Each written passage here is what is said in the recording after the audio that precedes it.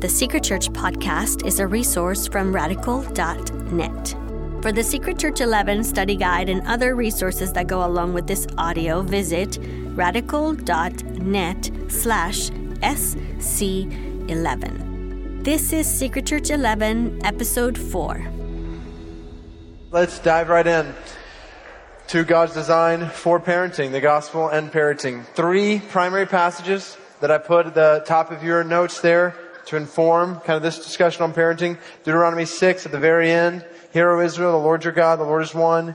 You shall love the Lord your God with all your heart, all your soul, with all your might. These words that I command you today shall be on your heart. You shall teach them diligently to your children. Talk about them when you sit in your house, when you walk by the way, when you lie down, when you rise. Bind them as a sign on your hand. They shall be as frontlets between your eyes. You shall write them on the doorposts of your house and on your gates. Then Ephesians 6, so right after Paul talks about marriage, talks about parenting. Children, obey your parents in the Lord, for this is right.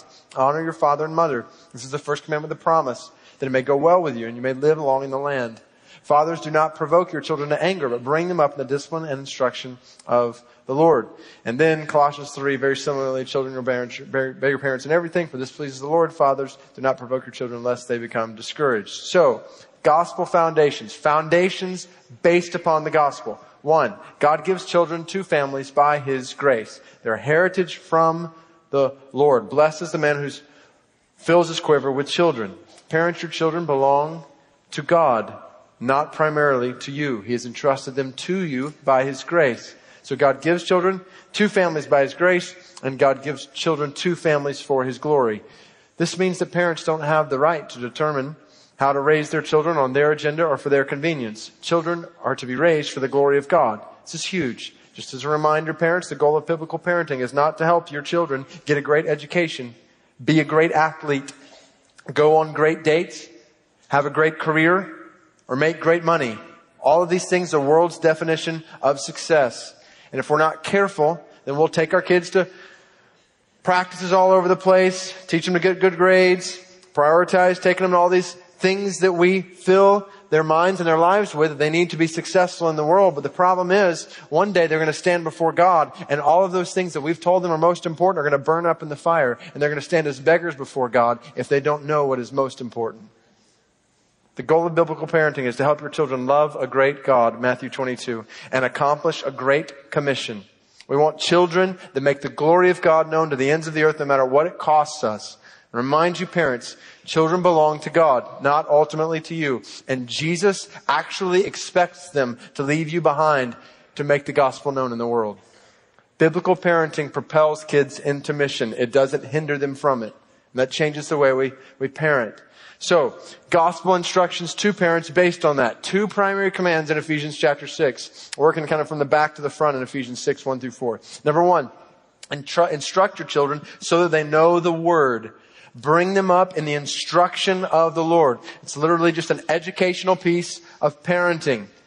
You look in Scripture, the first time we even see a reference to teaching the Bible, it's in Genesis chapter 8. Teaching God's Word is in Genesis chapter 18, when God gives Abraham responsibility for teaching his son. And then what we read just a second ago in Deuteronomy chapter 6 makes clear we must have a verbal commitment to the Word in our homes. We talk about the Word all the time as parents. A verbal commitment to the Word in our homes and a visible commitment to the Word in our homes. Even when no one was speaking, the Word was evident in Deuteronomy chapter 6. Even when parents are gone, Word on the doorposts of the houses and gates. Make the Word visible so that the Word is passed on to the next generation. Psalm 78. What we do, this is all based on Psalm 78. We teach the Scriptures from age to age, generation to generation. The Word is intended to be handed on like a baton. 2 Timothy 3, Joshua 1, Hebrews 5. Teach your children to feast on the Word. Teach them who God is.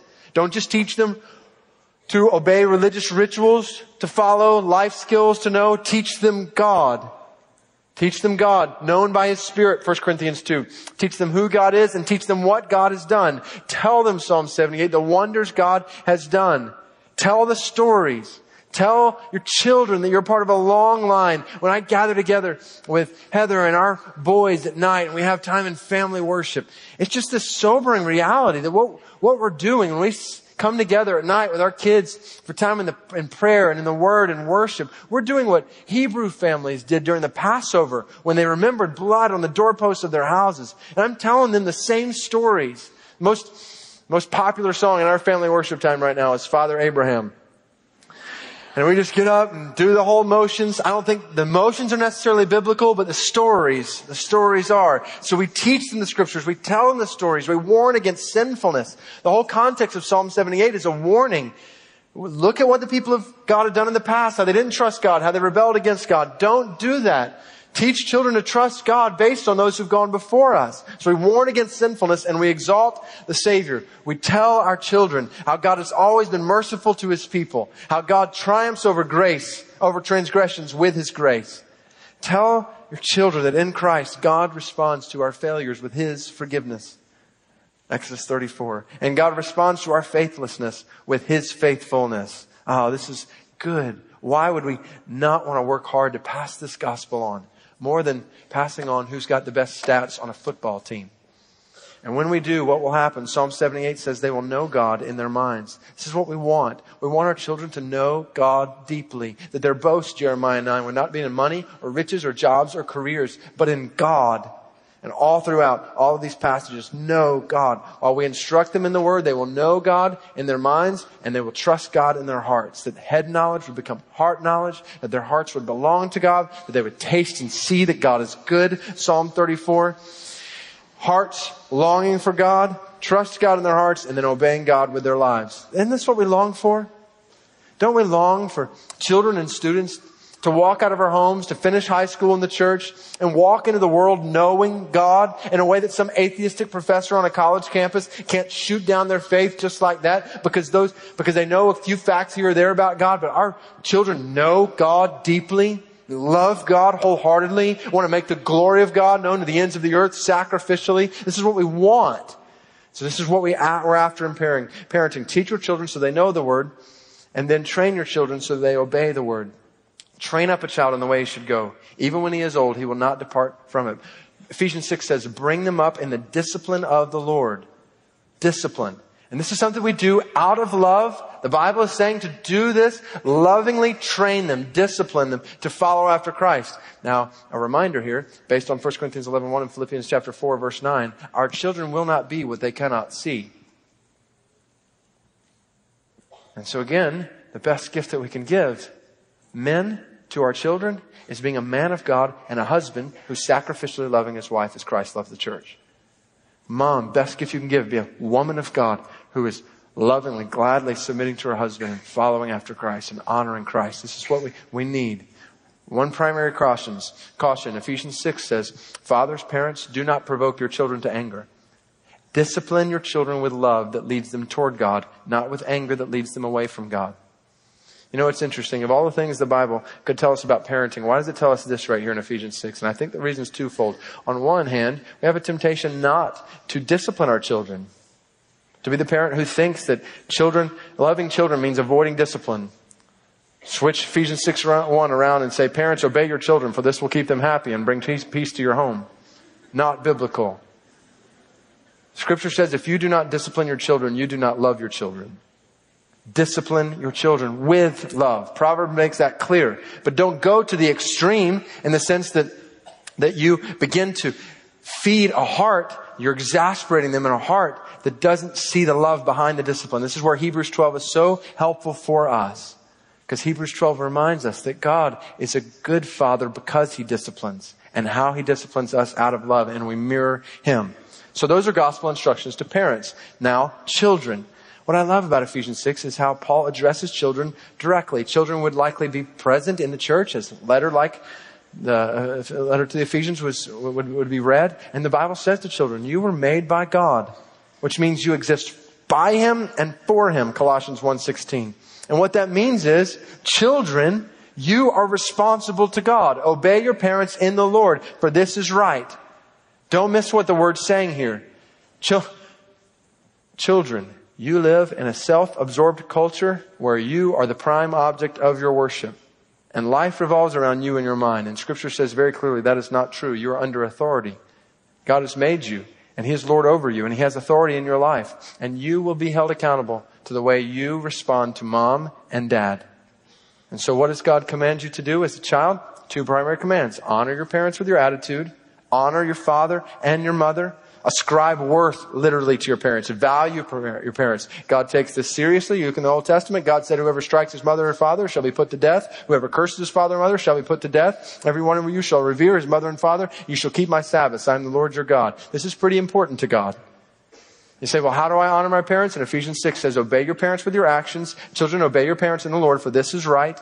That word obey, it's a great compound word. It literally means to hear in a way that you put it into practice. In other words, you obey your parents first by hearing what they say, listening to them, to their advice, their instruction, their commands, and doing what they say.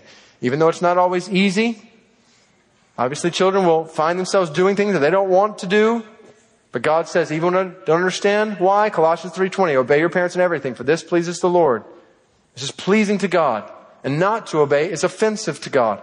So this is the caution in Ephesians chapter 6, and it is serious. One primary caution for children to dishonor or disobey your parents is to rebel against God. The only exception to that would be if your parents are telling you to do something that is clearly against God's will in His Word. Obviously, you don't follow a parent into rebellion against God. But with one exception aside, all over Scripture, Exodus 21, Leviticus 19 and 20, Deuteronomy 21, God says, if you disobey mom or dad, you disobey me. To rebel against mom or dad is to rebel against me. If you are a 16-year-old and you decide that you're going to go against what your mom or dad has said, you are not just setting yourself up against them. You are setting up yourself against God. So don't be the kind of student, teenagers, that talks about how much you love God and want to grow in God and do great things for God and then go home and disobey your parents. Your spiritual life is not expressed primarily in what happens in the youth group. Your spiritual life is primarily expressed in what happens in your home. God says all of this for a reason, because there's a promise here, a gospel promise. Honor your father and mother so that your days may be long in the land the Lord your God has given you. Exodus 20, Deuteronomy chapter 5. So as the gospel transforms our relationships as children and parents, God says, hear this promise. I will satisfy your lives. It will go well with you. And not only will it go well with you, but you will enjoy long life on earth. Now, obviously, that's open to misinterpretation if we individualize this. If these think, well, if I obey my parents and I'll live till I'm 80 or 90 years old. It's not what the Bible's saying. It would break down on so many different levels. But this promise was given in Exodus 20, Deuteronomy chapter 5, given to a people, to the people of Israel. And then here in Ephesians chapter 6, to the body of Christ. And God is saying to His people, you live, parents, to pass the word on to the next generation. And children, you live to receive that word and pass it on. Then you, the people of God, will enjoy long life on earth. I will satisfy your lives and I will multiply your legacy. Which leads me to some just personal reflections on the gospel, parents and children. And that's exactly what they are. I put Psalm 128 here. This is the text that I preached at my dad's funeral. My dad, best friend, died suddenly and unexpectedly of a heart attack when I was in seminary. And these were the words that most expressed the fruit of my dad's life. So, and this is just flowing from that. I won't have time to explain all this. But one, the favor of God is found in the fear of God. My lowercase f father taught me to fear my uppercase f father. He taught me in the healthiest ways to fear dishonoring my Father, both on earth and in heaven. The wisdom of God, second, is found in the Word of God. Only one source of true wisdom. That's the ways in the Word of God. By God's grace, my dad loved the Word. He was really excited when I went to seminary because he got to experience seminary vicariously through me. I gave him a copy of my systematic theology textbook, and for a while I couldn't call home without getting questioned on my view of the atonement, nature of man, nature of God, pneumatology, angelology, eschatology, ecclesiology. Finally, I'd just say, man, can I just talk to Mom? I just want to talk to Mom. Preaching was a whole other story. He'd call me up and he'd say, hey, I've been working on a sermon. Maybe try this one out and let me know how it goes. So, wisdom of God found in the Word of God. Third, a wife is a treasure to be cherished. My dad loved my wife well, and I, my two brothers and my sisters, saw it. Children are a gift to be nurtured. Your children will be like olive shoots around your table. My dad loved his children by living for them and laying his life down to invest in them. These last three reflections, just the life that counts, flows from the presence of God. My dad taught me to pray in the living room of our home. To live in the presence of God. The life that counts advances the gospel of God. And the life that counts multiplies the glory of God. Psalm 128 says, may you live to see your children's children. And to be honest, this is one of the hardest parts of Psalm 128 for me, because by all accounts, it seems like the blessing of God was all over my dad. And Psalm 128 lines up so directly in so many ways. But needless to say, my dad never got to meet Caleb or see Joshua or any other children the Lord may entrust to me. But I'll let you in on a little secret that my dad in his wisdom knew. My dad knew that God is glorified in the man who loves and serves his family. And the life that counts is not limited to what he sees in this life. The life that counts is consumed with what he will see in the next life. And I pray that one day he will see his children's children. Parenting is important. It's eternally important. As if talking about my dad was not enough to make my heart a little tender, this issue makes my heart a little tender. Some of you know that we had the privilege of adopting our first son, Caleb, from Kazakhstan. We didn't think we were able to have children biologically, but 2 weeks after we got home, it turned out that my wife was pregnant. So apparently what happens in Kazakhstan doesn't stay in Kazakhstan. So,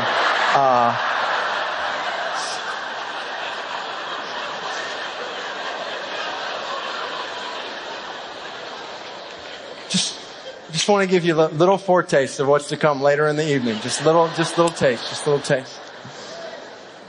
So 9 months later, our son Joshua came along. And in the process of adoption, we've just learned so much about God's care for the orphan. It's all over Old Testament. Psalm 10, you incline your ear to do justice to the fatherless and the oppressed. Psalm 27, my father and mother have forsaken me, but the Lord will take me in. And then James 1:27, religion that is pure and undefiled before God, the Father, is this, to visit orphans and widows in their affliction and to keep oneself unstained from the world. So we talked about at the last Secret Church kind of a doctrine of adoption. And so I'm going to fly through some of this stuff right here. But I simply want to show you the foundation, the gospel foundation for orphan care in the church. And ask you to pray about whatever that might mean in your life and your family. There's no legislative picture of what this should look like in all of our lives and our families, but for us in the church, it is a priority upon us to care for the orphan. And so, just let this soak in. By God's grace, we have been adopted as sons of God.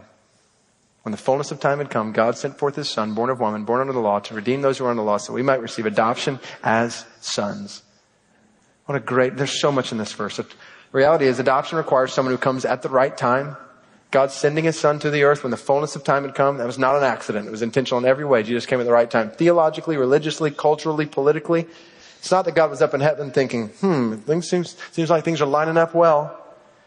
Good time to send my Son. No, God in His sovereignty designed all history to this point in time. At the right time, adoption requires someone who possesses the right qualifications. In order to adopt internationally, you basically got to show two governments that you are the ideal family. And in order to take the penalty for our sin, there must be someone with the perfect qualifications. And Jesus has them. Fully divine, fully human, fully righteous. From God, born of woman, born under law. Right qualifications, and finally adoption requires someone who has the right resolve. Nobody adopts accidentally. You adopt purposefully. And the beauty is that we once stood in our sin, abandoned to our sin, separated from a holy God for all of eternity, and Jesus Christ pursued us. In love, He predestined us for adoption as sons. He determined to redeem us, and He died to rescue us, to adopt us. So by God's grace, we've been adopted as sons of God, and for God's glory, we've been given the privileges of sonship. So not just position of sons, but privileges of sonship. The gospel doesn't just say, okay, now you're a son, now just live however you want. The reality is, Heather and I stood outside a courtroom in Kazakhstan where we adopted Caleb from, and we're just weeping after this judge makes this pronouncement that he's now our son. That's not where the story ended. That's where the story began. In a whole new way. Where we had been told at every point in this adoption journey to guard our hearts, because you never know when something might not go through. And so now, as this pronouncement comes, we were just free to pour out our hearts. We bring him into this little apartment we're staying in Kazakhstan, and we just begin to shower him with love. And this is this is how Caleb knows that he's my son now. Not because of what happened a couple of years ago in Kazakhstan. He knows my son now because I woke him up this morning, gave him a hug and a kiss, and I told him I loved him and started wrestling with him on the floor. That's love. And so there's not a biblical parallel for that part, but love, yes. The reality is we're sons and daughters of God. He is our Father. We pray our Father in heaven. He loves us. He understands us. He provides for us. We don't have any reason to worry. We have a Father in heaven, Matthew chapter 6. He loves to give and He loves to forgive. He forgives us. Do we still sin against Him? Yes, dreadfully we do. But we have a Father who forgives us. He disciplines us. We need it, Hebrews 12. He leads us. All who are led by the Spirit of God are sons of God. He's our Father and we are His children. And as His children, brothers and sisters, we have a new name. We have a new spirit. The Spirit Himself bears witness with our spirit that we are children of God. We have access to the Father's presence. So I come home from work and the boys meet me as I come in. They jump on me and they initiate the wrestling. Joshua just immediately we have to introduce. He says, introducing Daddy the Dominator, Caleb the Crusher, and Joshua the Arizona Wona Lizard. This is who we are. And we just go at it.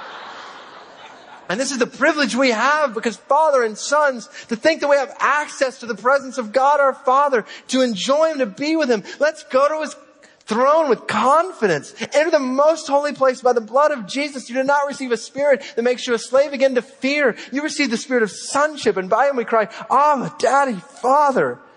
Why run after the pleasures and pursuits and things of this world when you have a Father who is ready to give you everything you want and everything you need? So what are the implications of this? I think they're clear. We worship God as our Father. Our Father who art in heaven, hallowed be your name. We glorify God our Father. Let them see your good works and glorify Him. Imitate God our Father. We obey God our Father. And, here it is, we reflect God our Father. He is the Father of the fatherless. So, those who follow Him visit orphans. You know what's interesting about that word visit? It literally means to look after. It's, you're like, what was that? I didn't know where we are. Keep going, pick up the pace. You look at that word visit in James 1:27, and it literally means to look after, to attend to. Not just a visit to say hello, but to take responsibility for. The same word, we won't go through all these scriptures, but all the scriptures under James 1:27, all of these different scriptures are using the same term that's translated visit in James 1:27. And you'll see how God provides for His people, redeems His people, takes responsibility for His people. And that word visit has an antonym, has an opposite. And that opposite is to neglect, to forget. So you got look after, take responsibility for, or neglect, or forget. And so here's the deal. There's over 140 million orphans in the world. And that number can be a bit misleading if we're not careful. Because by that definition of orphan, that includes anyone who's lost a parent. So that doesn't necessarily mean children who have lost both of their parents. But nevertheless, there are millions and millions of children who have lost both of their parents. Many of whom who have absolutely no family to care for them. And so I would say, on the authority of God's word, to brothers and sisters who have been adopted by God, ignorance regarding orphans is biblically inexcusable. You know, this is one of the things I learned in the adoption process in my own life. I'd read the statistics before. I'd seen the number of orphans in the world, and they were overwhelming. But if I'm honest, they were still just numbers to me. But everything changed on our first trip to this orphanage in Kazakhstan, and I saw children playing outside, and I walked past their rooms inside, and suddenly those names, those numbers on pages came alive in my heart because I realized it was Caleb who was sleeping in one of those cribs. And it was Caleb who was included in those numbers. And all of a sudden, numbers became real and personal, and I realized that orphans are easier to forget until you see their faces. And they're easier to forget until you know their names. And it's easier to pretend they're not real until you hold them in your arms. But once you do, everything changes. And so I would ask, are you willing to see their faces and get to know their names and hold them in your arms? Are you willing to visit, look after those who have no one to look after them? In light of this word in James 1:27, I think it's clear that inaction is action. Do not forget, do not overlook. And see how the gospel uniquely drives orphan care. This is huge. So there's almost a trend in some ways today toward adoption. And people adopting for humanitarian, altruistic reasons. And when you get down to it, some adopting just because it seems like a neat thing to do. It'd be nice to have a cute Christmas card with somebody different from a different country on there. We wouldn't say that out loud, but sometimes that's what we're thinking in the back of our minds. And I want to encourage you, if that is your motivation, not to adopt. Because the reality is adoption may not be an easy road. As we have put a huge emphasis here in this faith family on adoption, many families have gone through really challenging circumstances. And it's not always easy, whether here in the church or people I talk beyond this church. What are you going to do when a child may come into your midst who is a physical threat to your other children? What are you going to do when that child, who for years has had people push him or her off, such that now whenever you try to show love to him or her, they resist it at every turn? What are you going to do when it's tough? And the reality is the only thing that will sustain you at that point is a gospel that reminds you that you too were once dead in sin, totally abandoned from your Father, and He continued to pursue you. Though there was nothing in you to draw Him to you, He still pursued you. And that's where we realize we care for orphans not because we're rescuers.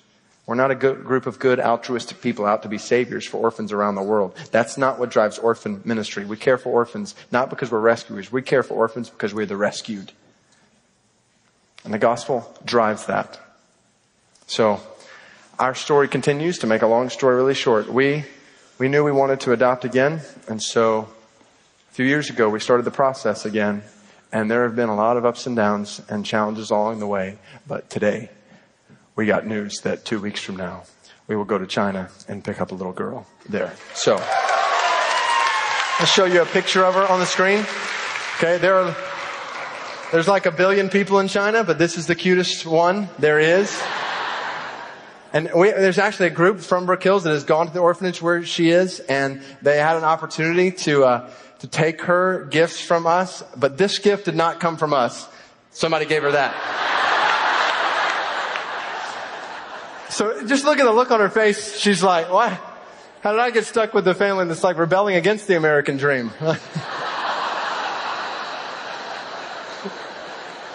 Everything I've been told, he's leaving it behind. So,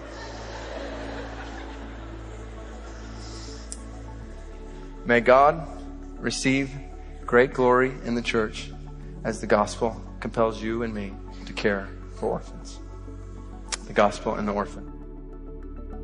Thank you for listening. You can find more episodes from Secret Church and thousands of other free resources at radical.net.